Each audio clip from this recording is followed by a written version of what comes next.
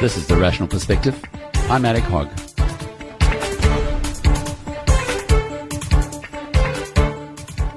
And in this episode, the genius who called the CDO bubble warns us about Tesla.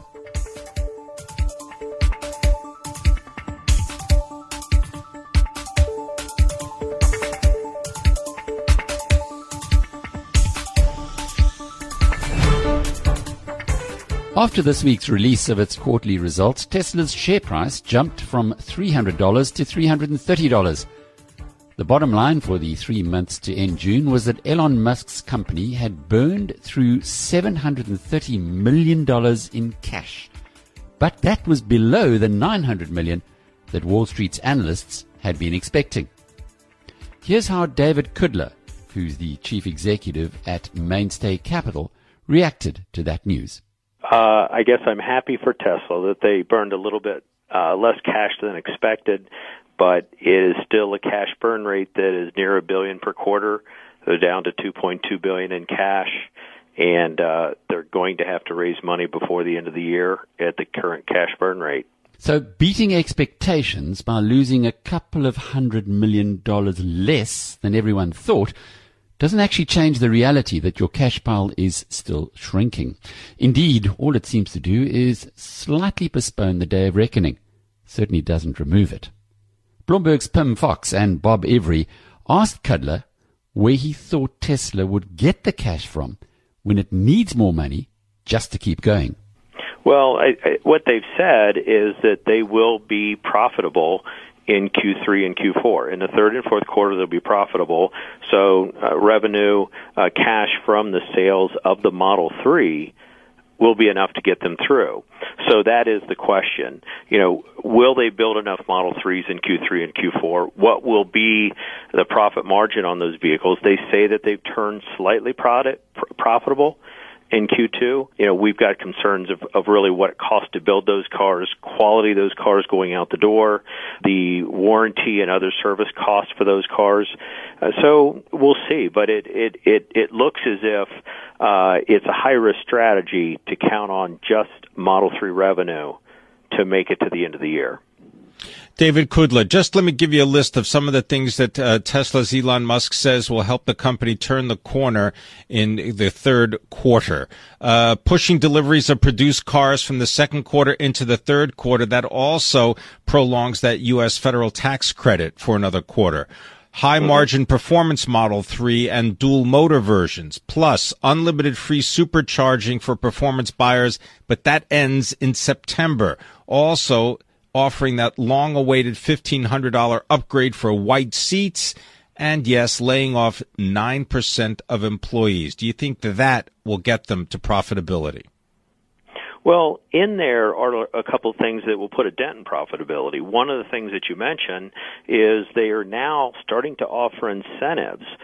Supposedly, you know, we still have the reservation, a long waiting list, 420,000 orders on a waiting list and other demand out there. So why the need to offer incentives? And maybe it's just incentives on the higher revenue models. And in terms of the superchargers, in terms of what they're doing on these certain models, also what they're doing in terms of bringing in workers from around the country, putting them up in hotels, paying all their expenses, travel expenses.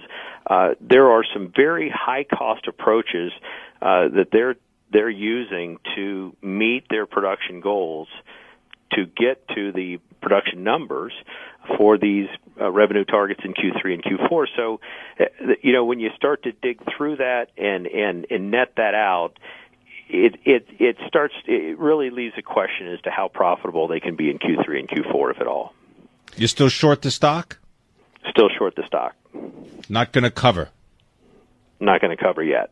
All right. Well, shares of Tesla, they are up by 5% in aftermarket trading. Do they need to go Good, to I'll Fifth short some more. Yeah, right. Yeah.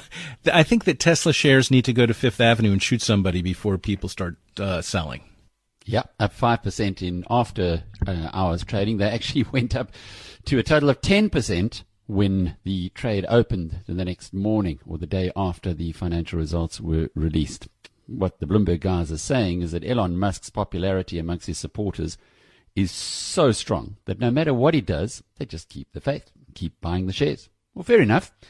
But they're sure playing a dangerous game. And amongst those who say so is Steve Eisman, the expert spotter of con jobs, a man who was immortalised in the Michael Lewis bestseller, The Big Short. Eisman was among a handful of those who profited ahead of the 2008 financial crisis by selling collateral debt obligations, or CDOs, before they imploded. That in turn caused the financial crisis, which required hundreds of billions in central bank bailouts. In the movie based on Lewis's book, Eisman's name was changed to Mark Baum. His character was played by Academy Award nominee Steve Carell. I'm sure you'll remember it when you think back on that very good movie that had us at the edge of our seats. And it's not often that a financial story does that. But here's the memorable scene where Baum, a.k.a. Eisman, has dinner with a slick CDO salesman. This YouTube clip has been watched almost 2.5 million times. I'm a CDO manager. A CDO manager? Yeah, at Harding Advisors. I didn't realize that there was anything to manage with CDOs. No. We select the securities that go into the CDO portfolio and monitor the assets. I do most of Merrill Lynch CDOs. Do you represent the investors or Merrill Lynch? The investors. You do? Yeah. But Merrill Lynch isn't going to send you any customers unless you put Merrill Lynch's bonds in your CDO. Good question. Let's just say Merrill and I have a good relationship. You have a good relationship with Merrill Lynch. We've been doing business together for a long time. And so the CDOs that you create are of the highest quality and the highest value. Absolutely. Absolutely. Are you at all concerned about the rising default rates? I assume no risk for these products myself, Mark.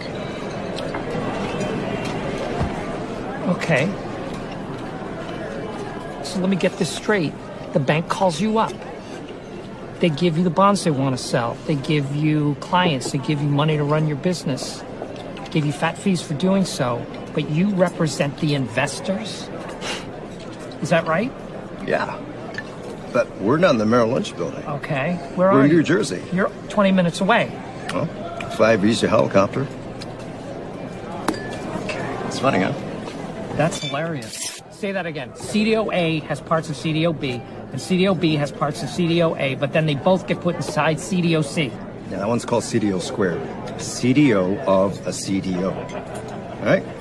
And then there's CDOs made up of the opposite side of the bet you made with the swaps. We call them synthetic CDOs. What did you say? Synthetic CDOs. Synthetic CDOs. That is fucking crazy. It's not. It's awesome. Let's say you have a pool of $50 million in subprime loans. How much money could be out there betting on it in your synthetic CDOs and swaps right now, tonight? Let's see, 50 million, $1 billion. What? How much bigger is the market for insuring mortgage bonds than actual mortgages? About 20 times. If the mortgage bonds were the match, and the CDOs were the kerosene-soaked rags, then the synthetic CDO was the atomic bomb with the drunk president holding his finger over the button. It was at that moment, in that dumb restaurant with that stupid look on his face, that Mark Baum realized the whole world economy might collapse. Yeah, brilliant. And I really urge you to go and have a look at the movie if you haven't seen it yet, The Big Short. So what is this genius, this man who went where others refused to go, Steve Eisman, what does he think about Tesla? Well, not very much, I'm afraid. This week, Eisman, the managing director of the New York investment management firm Neuberger Berman, visited the Bloomberg studios in his hometown. People who love Tesla like to say he's a genius. And from my experience over the years, there are a lot of smart people in this world. But just because you're smart doesn't mean you execute well. And so far, he's not executing well. He's building a whole bunch of cars in a tent. He's negative cash flow. He's at war with his safety regulator after the unfortunate crash for his autonomous driving car. and he's lost a tremendous number of executives over the last 2 years. Those are all negative signs. Now, maybe he can pull it out, but as of now, it seems to me all the fundamentals are pointing negatively. And there's some really peculiar behavior elsewhere. Do you factor that in when you have to create a short thesis, or is that separate to what you're walking us through at the moment? I factor some of that in. I factor more in that after the autonomous driving accident, he announced 2 weeks later that he was no longer cooperating with the National Safety Board. I thought that was a very poor decision. The other stuff I listen to, but I don't pay that much attention to. Let's talk about the execution of this short. How difficult is it to execute? How expensive is it? Just walk us through the fundamentals of putting the trade on. It's not an expensive short. It's a very liquid stock. You could put the position on and before you go out and get a cup of coffee and come back. So it's the easiest thing in the world to either buy Tesla or short it. Elon Musk talks about stormy weather in Shortsville quite often. Is there a risk that you do get that surprise to the upside and all of a sudden the position gets wiped out? Steve, is that something you account for? Of course. I mean, you have to size it appropriately. It's a very, very volatile stock, so it's not the biggest short in my portfolio. But, I think the stock could go down about 30%.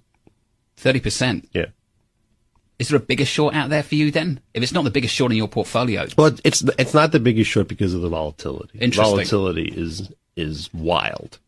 And the stock tends to move on nonsense.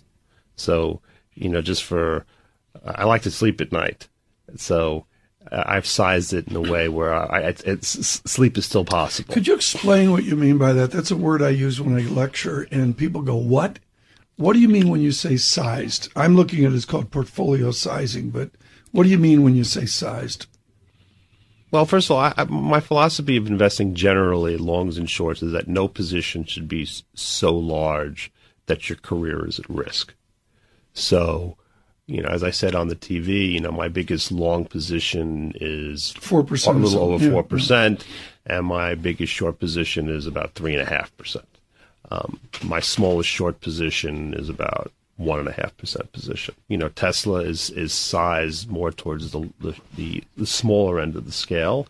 Not because I don't think there isn't a lot of downside. I do think potentially there's a lot of downside, but it tends to be an extremely volatile stock. And what tends to happen with stocks like that is your day gets consumed completely by that one stock. Yeah. And when your day is consumed by one stock, you can't think about the rest of your portfolio, and so I try to avoid situations like that. So just to be clear here, the team here at Bloomberg has reached out to Tesla for comment. Representatives for Tesla have not immediately returned a call for comment on this position of yours, Steve. Is it about the space that Tesla is operating in, or is it about Tesla? Do you think there could be winners in this space? Because quite clearly Elon Musk is having a very difficult time rolling this out in mass production. Well, look, I think when you look at the car space, the real future is going to be autonomous driving. He's gotten big in the electric car space, but I really think that we're leapfrogging now towards autonomous driving. And the two largest players in autonomous driving are Google and GM. And as far as I can tell, Tesla is a very distant party in that space. So who are you going to believe? The Columbo-like financial investigator who called out the CDO naked emperor, or the South African-born super entrepreneur who ignores those whose money keeps him because of their bonehead questions?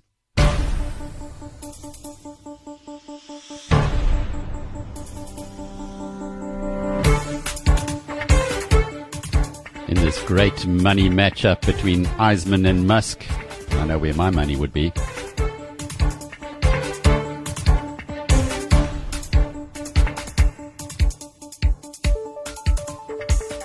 This has been The Rational Perspective. Until the next time, cheerio.